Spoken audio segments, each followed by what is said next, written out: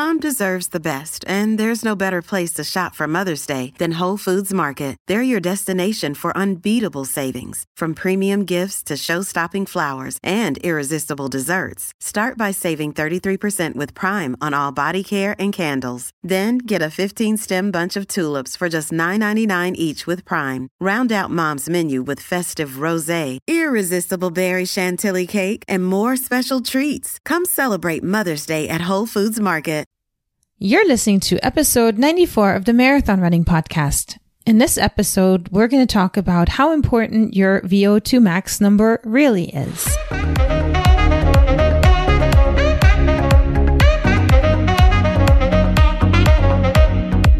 This is the Marathon Running Podcast by Letty and Ryan from We Got the Runs.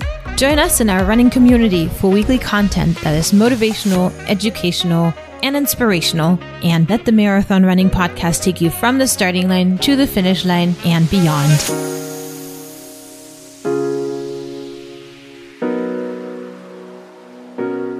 Hey runners, welcome to episode 94. We're Ryan and Letty, and we do a weekly marathon running podcast where we talk about all things training, nutrition, motivation, you name it. And we bring experts to you, and we're going to do that this week, just like we did for the last 94 weeks. Hi, Ryan. We're ready. And then pretty soon it'll be centennial. Yes. Once we hit that milestone of doing 100 marathons, that's going to be amazing. Marathons? I mean, 100 marathon episodes. Who knows? Maybe in life we'll reach that number of 100. How many marathons have you done? I've done about 40. So you got to catch up.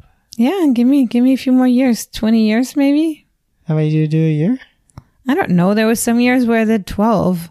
Holy cow. And now I'm just kind of slowing down, I guess. You know, getting older. I'm just kidding. I'm not getting older. Never. So we're going on a trip. We are? So you're going on a trip for work, but you'll be in a different city. So you excited? No, I mean, it's interesting. You know, it's for work. So it's going to be kind of a conference style. And, I mean, I'm going to miss the kids, especially because it's Dr. Seuss week. And in America, that means you dress up your kids differently every single day. So, you know, I did the prep work. You're welcome. You just have to go to the closet and pick out the clothes for each day. Clothes of the day. Yes. So yeah, I'm going out of town to Orlando. Which is 2.5 hours away, or Letty time, 3.5 hours. But that'll give you the opportunity to run in a new place. I'm excited for that, yes, because, you know, it gets kind of mundane. I've been running a lot of miles, a lot of 10-mile runs, and it does get a little bit boring to go through the same neighborhood. I don't know how people do it on a treadmill. So I used to live in Orlando, and there are also some really nice areas and neighborhoods. I remember I actually used to live on Lake Eola, which is kind of near downtown, and I used to ride my bike to work, which was straight south of there. But you get to go through these kind of cool neighborhoods that have lakes and brick streets, and it's not too busy, so you could kind of point you in directions that might be kind of cool to run. That's cool, Ryan. I want you to show me some places on the map so I actually know where I can get some good runs in. And of course, you know me, I can't go running well at the Garmin. I got to track all that stuff. Yeah, you go by that VO2 max all the time, don't you? Yeah, which is today's topic. So we're going to talk to head coach David Levine whether or not that VO2 max number is really the end game. And spoiler alert, I'm aware it's probably not, but it is kind of nice to have something on your Garmin where you can track your fitness. So, Letty, did you know that your VO2 max is reduced by 1 to 2% for every 390 feet above 5,000 feet in elevation? Yes, I kind of talked to him about that, actually. Did you? Yeah, we talked about, I don't know if it was on the recording or not, but we talked about how your VO2 max changes depending on what the perfect altitude is, you know, with the oxygen consumption, how it can be really good and ideally good if you live at over 6,000 feet above sea level, and then how it kind of goes down after that. So in Orlando, you're going to be a whopping 82 feet above sea level. I wonder if my VO2 max is going to go up. It probably will compared to... I don't think it makes a difference. It's not high enough. I know, but we're at sea level now, so... It's not high enough to make a difference. You don't think so? No. I'll show you different. I'm going to make that number go up. It'll probably go up because you know why? Why? I'm going to get all the rest in the world. No children are going to interrupt my sleep. And I'm going to have some nice, slow training runs. And we'll see. We'll see after next week. Want to do a bet? Let's just say 1 week and I'll get it up 1 point. I win. What do I get? You get one gummy bear for every point you raise it. I think you're talking to your kids because I can very well buy my own gummy bears, right? No. You really like gummy bears. You're like half gummy bear, really. I feel like a half gummy bear right now. Out of the things, like, you like don't like sugary things unless it comes in gummy form. Anyway, so without any further ado, we're now going to play our very informational episode with David Levine. All right, so I'm back on with head coach of the LA Roadrunners, David Levine. David, thank you so much for joining us. Thank you for your interest. Absolutely. Yes. And we had a successful podcast, and I already told you all about the positive feedback we have gotten for our Polarize Your Runs podcast, where you run slower to become faster ultimately. So kind of along those same lines, there is this term called VO2 max, and everybody knows about it. And we love it so much because it's the one number that we get on our Garmin that we can truly compare ourselves to, you know, not comparing ourselves to other runners in the community because everybody has this different lifestyle and genetic makeup. So this VO2 max number shows up on our Garmin, and we know that we need to get it bigger because that means we're better. So I kind of wanted to start with the basics with you. Maybe we can dive into that topic today. Well, you know, let me start with a simpler topic. There are other factors. That's a big one. But there are other factors that create fitness. You know, your ability to get to the finish line of a marathon faster. You know, we'll call that fitness, right? There are other elements that would enable you to have greater fitness more than just the VO2 max number. I mean, we all want this VO2 max number because it's going up and up and up to say, oh yeah, I'm now way, way better than anyone else that has that VO2 max number. Now, that's not completely true, you know, because you can have stronger anaerobic fitness, meaning your anaerobic threshold can be higher. Your ability to run faster at higher levels can where you're not using oxygen at all, you know, can be stronger from one person to another. And so your VO2 max isn't the perfect and only indicator of fitness. So basically, two of the factors are VO2 max and then your anaerobic fitness level, meaning how you can run, taking in less oxygen and just working by using your glycogen system. Yep. Because instead of burning fat like you do with the aerobic system, you now burn glycogen, but we've talked about that before. That doesn't last more than 90 minutes. What are some other factors that would affect your overall fitness? Really, the volume of training that you do.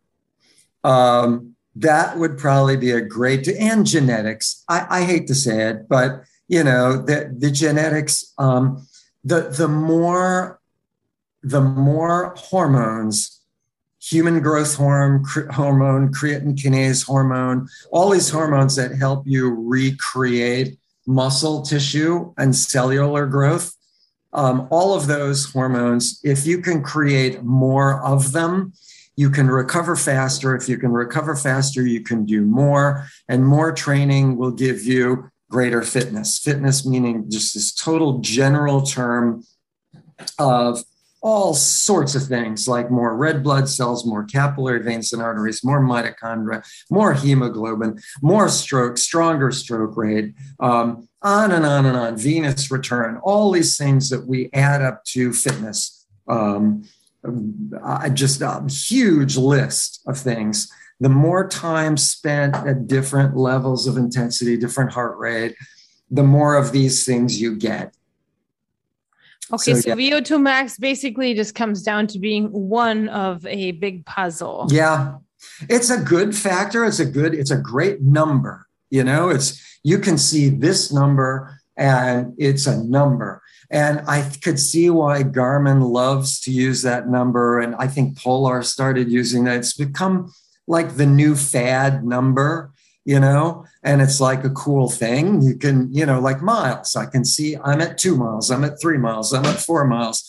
It's a ratioed scale that you can see, okay, I'm getting better. But unfortunately, it's better in one way, not all ways. Got it? So it is better. You're more efficient at using oxygen to metabolize fat as a resource for fuel. But what about other things like glycogen? It wouldn't really help enormously if you're a sprinter. If you're a sprinter, VO2 max probably wouldn't be a huge determiner of much of anything, because you're using creatine kinase for 7 seconds of your 100-meter sprint or whatever it is. So that for us endurance athletes, it's kind of a nice numbered scale that has some value. It's a valuable tool, but it's not the end all be all for everything. Yes. And that's so important that you pointed that out, because now we could work on it just as much as we work on other factors when it comes to our runnings, like, the training volume, brain training, all that stuff. So it basically should be looked at as just one of the many factors that we can work on. Yeah, it's a factor, but not the factor. Okay. I'm sure Garmin would love to think that everyone thinks, wow, this is it. This is, if I can raise my VO2 max, this is it. This is what I want. Well, it's one factor, but, it's a good one, but not all. Yeah. Awesome. Cool. So then if we want to work on the VO2 max factor, what type of training would improve it most? So could you maybe get into that a little bit? Real simple. The type of training to raise your VO2 max most is going to be the type of training where you're using the most oxygen, low heart rate, slow, low intensity. Now you can raise the bar a little bit from doing speed work, but speed work is when you run high heart rate, when you run fast, you're raising the bar on where you're still utilizing fat as a resource for fuel, right? And if you're using fat at a higher heart rate as a resource for fuel, then you're also using oxygen at a higher heart rate. You're still using oxygen, right? You haven't hit, you're raising your anaerobic threshold, which is what threshold runs are. You're raising your anaerobic threshold, so you're still using fat at a higher heart rate now.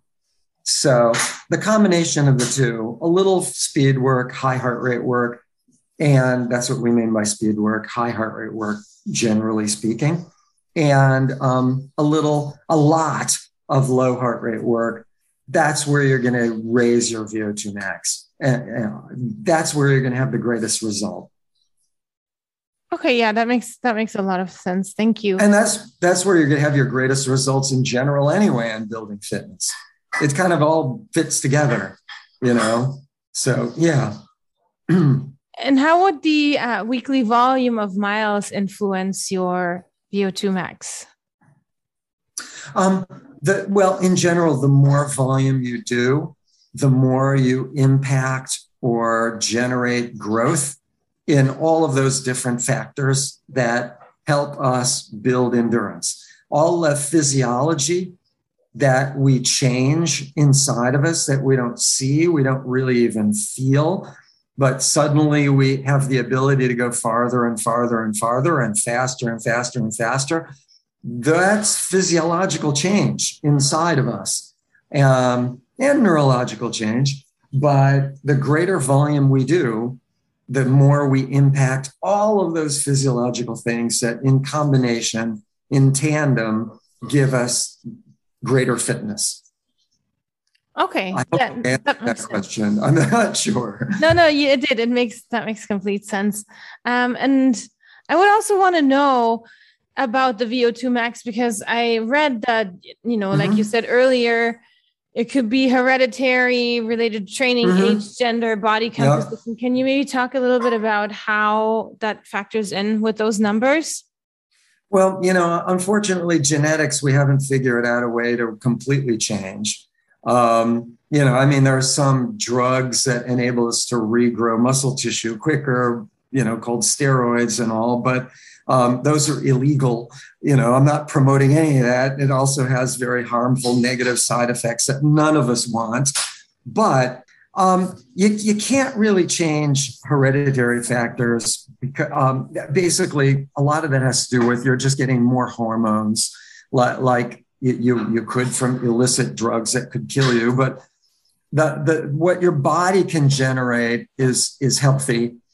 And if you're generating as, for example, there are people, genetically speaking, who are on the international level, who are winning marathons, triathlons, endurance sport, who have a VO2 max. This would probably be about as high as has ever been recorded that I've heard of, like 84. VO2 max of like 85 would be really high up there.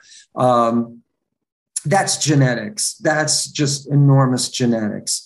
On the other hand, those people can be beaten by someone who had great genetics and had a VO2 max of like 78, which is still up there, but not as high as the highest. Got it? So there are other variables, to even VO2 max. But yeah, you could be born with, and also, there is an element, you could be born with a higher VO2 max, but a lot of that has to do with they're finding with children who start at a very young age, like the Kenyan runners. There is a little valley called the Rift Valley in Kenya, where all the international Kenyan runners come from. Most of Kenya does not have these super uber human runners. It's a valley where they start very young and they run to school. They may run 2 to 5 miles to school, and then they have to run home for lunch, and then they have to run to school again, and then they have to run home after school. And I actually talked to a guy who told me this. They just simply found as they became more efficient as children, it was a lot faster to get there, and they saved a lot of time just running instead of walking, right? So they became very efficient at running. Also, they're born at elevation. We find that if you grow up at 6,000 to 7,000 feet of elevation, which is where most of these people live in the Rift Valley, you have a higher VO2 max level. You have higher red blood cell count. That's where the people train or live at Mammoth Lakes.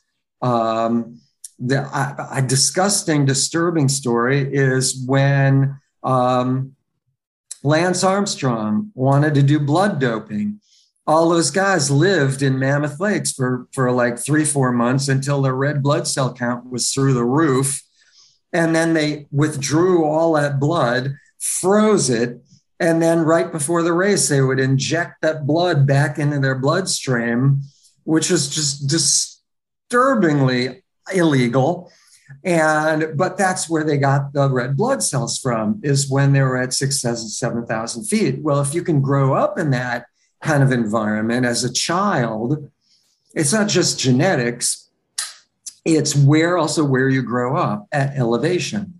And all of those things combined is genetics, where you grow up, what your elevation is, what you do as a child. You can raise your VO2 max from all of those things. So those of us who don't have the benefit of growing up between 6,000 and 7,000 feet of elevation where our homes could be, having amazing genetics from our parents, having run 10 miles a day as a child, like they do in the Rift Valley in Kenya to get to and from school. We generally speaking have a lower VO2 max rate to begin with. but we can slowly train ourselves to get a little higher. We'll never get up to 70 or 80 maybe, but we can get up to 60, 50 certainly. Most of us are lower than that. I would say 45 would be a pretty good VO2 max rate.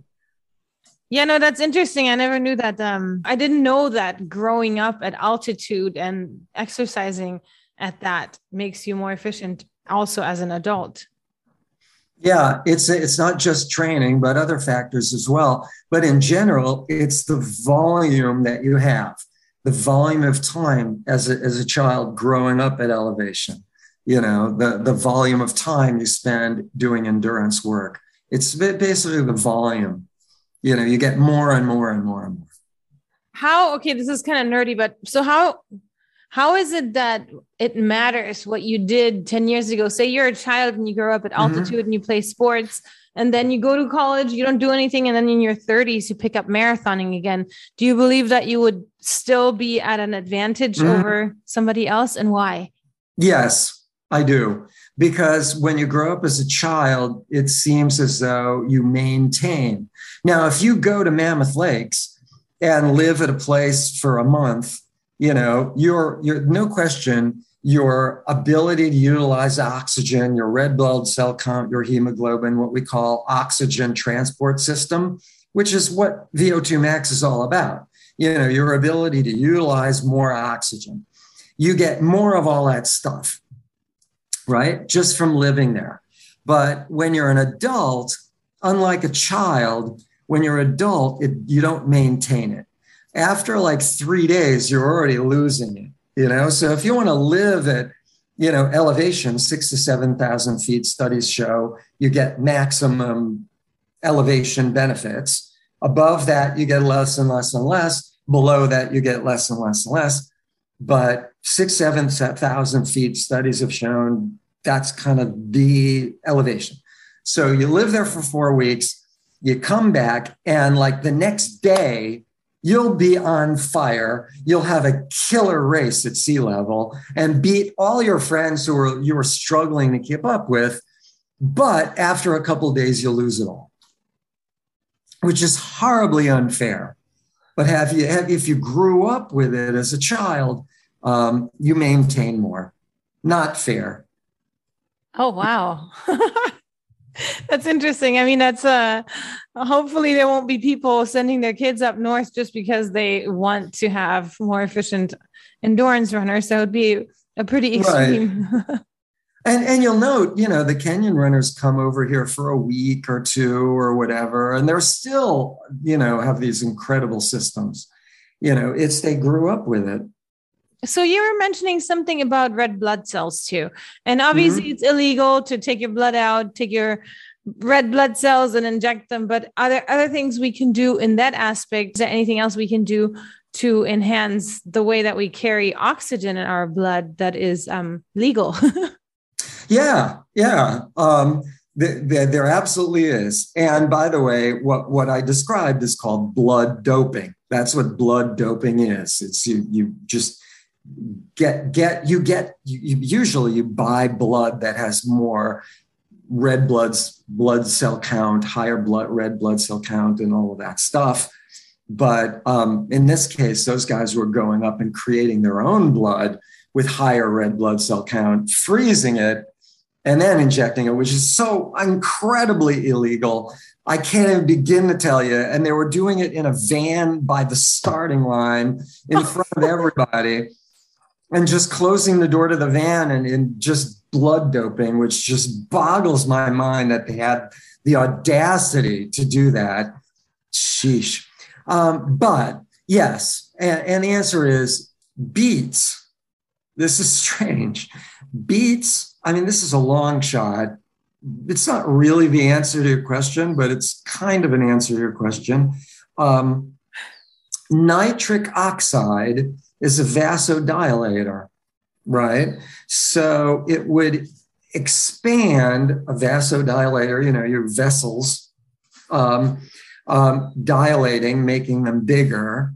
Not nitrous oxide like you inhaled as a college student to make you happy or whatever, laughing gas. Not the same thing, but nitric oxide is a vasodilator, which at any rate would enable red blood cells to go through your veins and arteries quicker, and blood flow to be a little quicker because your capillaries would all be expanded and your veins and arteries would all be a little more expanded. That might give you better oxygen uptake because you're think about red blood cells and oxygen utilization as like a ride at Disneyland, right? If the people are the oxygen and the cars are the red blood cells, right? The oxygen jumps on these cars, the red blood cells, and goes through the ride and comes back. And then you get off and you have no oxygen anymore. The people are gone. So then the empty car comes along and the people jump on the car and they go around the ride again. Well, that's what, if you imagine the red blood cells as the cars and people are the oxygen, that's what happens with oxygen transport, right? So if you could get the same amount of red blood cells to go through the same ride quicker by dilating your vessels, your capillary veins and arteries, that would be a plus. That would probably increase your VO2 max. I'm guessing, I have not heard this as a study, but I do know there are studies about nitric oxide, and nitric oxide is generated from a chemical in beet juice, which is why beets are a really good thing for us endurance athletes to eat. And by the way, you get more capillary veins and arteries just from running a low heart rate, which will give you the same kind of benefits for oxygen transport. So the whole thing would make sense, because the question was, what can you eat to benefit this system of oxygen uptake? And my only thing I could think of would be, if you could dilate the vessels, get the blood flow going quicker, you could probably get better oxygen transport, meaning that would be one food you could eat, beets or beet juice, that would give you that. That's cool. Well, thank you. Well, thank you, David, so much. Any other tips for our people that love their Garmin watch and love seeing their VO2 max number going up? I mean, it is a value. It's a cool thing to see your numbers go up. It's not as good when you see your numbers coming down. But again, two people with different VO2 max levels, the one with the lower number may still be able to beat the one with the higher number, because there are other factors involved than just VO2 max.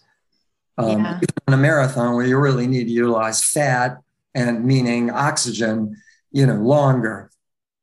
Yes. And that's the beauty about endurance, right? Yeah. 100 meters won't get you anywhere probably, but yeah, there you go. Well, thank you, David, so much for coming on. I really appreciate it. And if people want to reach out, can you please say how they can do so again? Oh, of course. I'm on Facebook. You could reach me at David Levine on Facebook, or I'm also on Instagram, but I don't see that as much. I do. But David L., L as in my last name, Levine, David L. at McCourt is my email. MCCOURT Foundation, FOUNDATION, McCourtFoundation.org, David L. at McCourtFoundation.org. There you go. Perfect. Thank you so much, David. Thank you, Letty. Take care. We'll see you. We'll talk to you soon. Sounds good. Thanks again, David, for busting my bubble.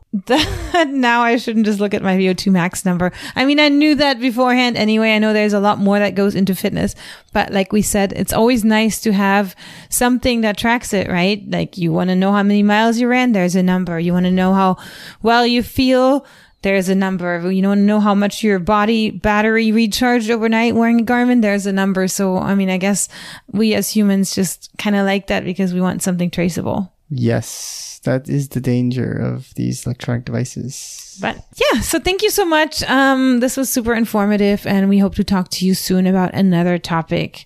Anything else, Ryan? Have a good week running. All right. Until next time.